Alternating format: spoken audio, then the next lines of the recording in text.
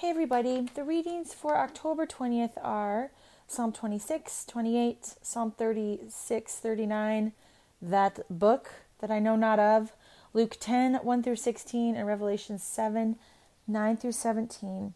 And we are going to look real quick at the Revelation passage. So a couple things I really like about this passage.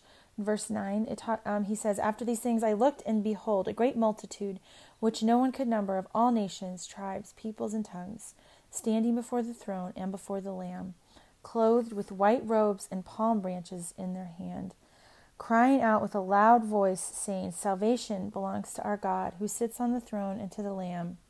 And all the angels stood around the throne, and the elders and the four living creatures, and fell on their faces before the throne and worshipped God, saying, 'Amen, blessing and glory and wisdom, thanksgiving and honor and power and might be to our God forever and ever.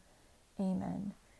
And I really like that it says all nations, tribes, peoples, and tongues. So there's this picture of this unity, and not because we are just a homogenous group of people, but because we are all different, like all nations, all tribes, all peoples, all languages, all of us are going to be standing before the Lord and worshiping Him. And that's what we're going to be doing. And I love verse 12 where he says, "Amen, blessing and glory and wisdom, thanksgiving and honor and power and might be to our God forever and ever.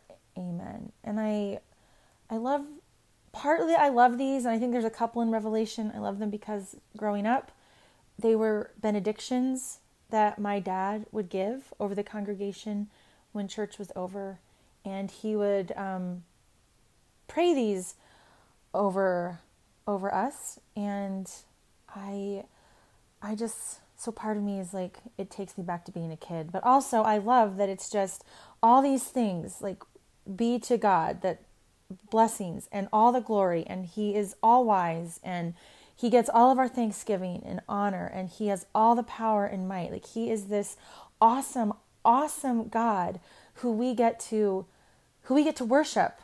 And I know that He doesn't need my worship, but we get to do it, and somehow it honors Him. And I don't know how that works, but what a great thing that we get to be a part of worshiping a God who is this all powerful, all knowing being.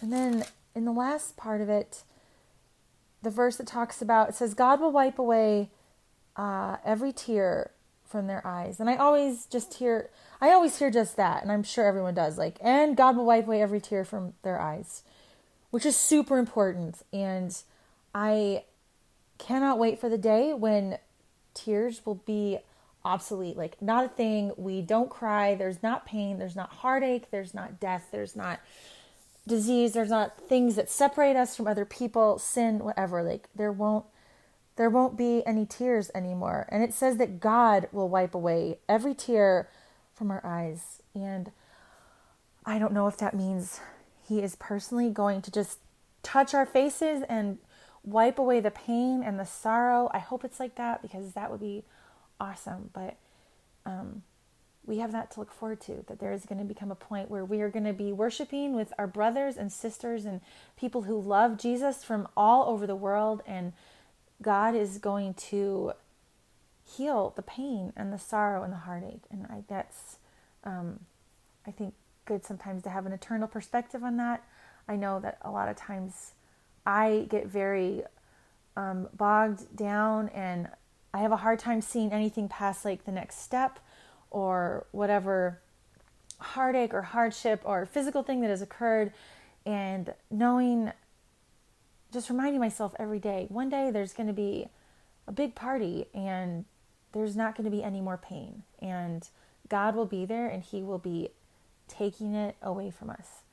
So Jesus, God, thank you that one day everything will be made new. One day there will be no more crying. There will be no more sadness. There will be no more depression, anxiety, heartbreak, grief. Lord God, I'm super excited for that day, Heavenly Father. And I pray that while we are still in the midst of suffering and heartache, Lord, that we would just look around, that we would encourage one another, that when we see other people weighed down with the cares of this world, with loss, with anxiety, whatever might be happening, Lord, that you would give us the strength and the love to carry other people, and Lord, also to be carried when we need to be carried.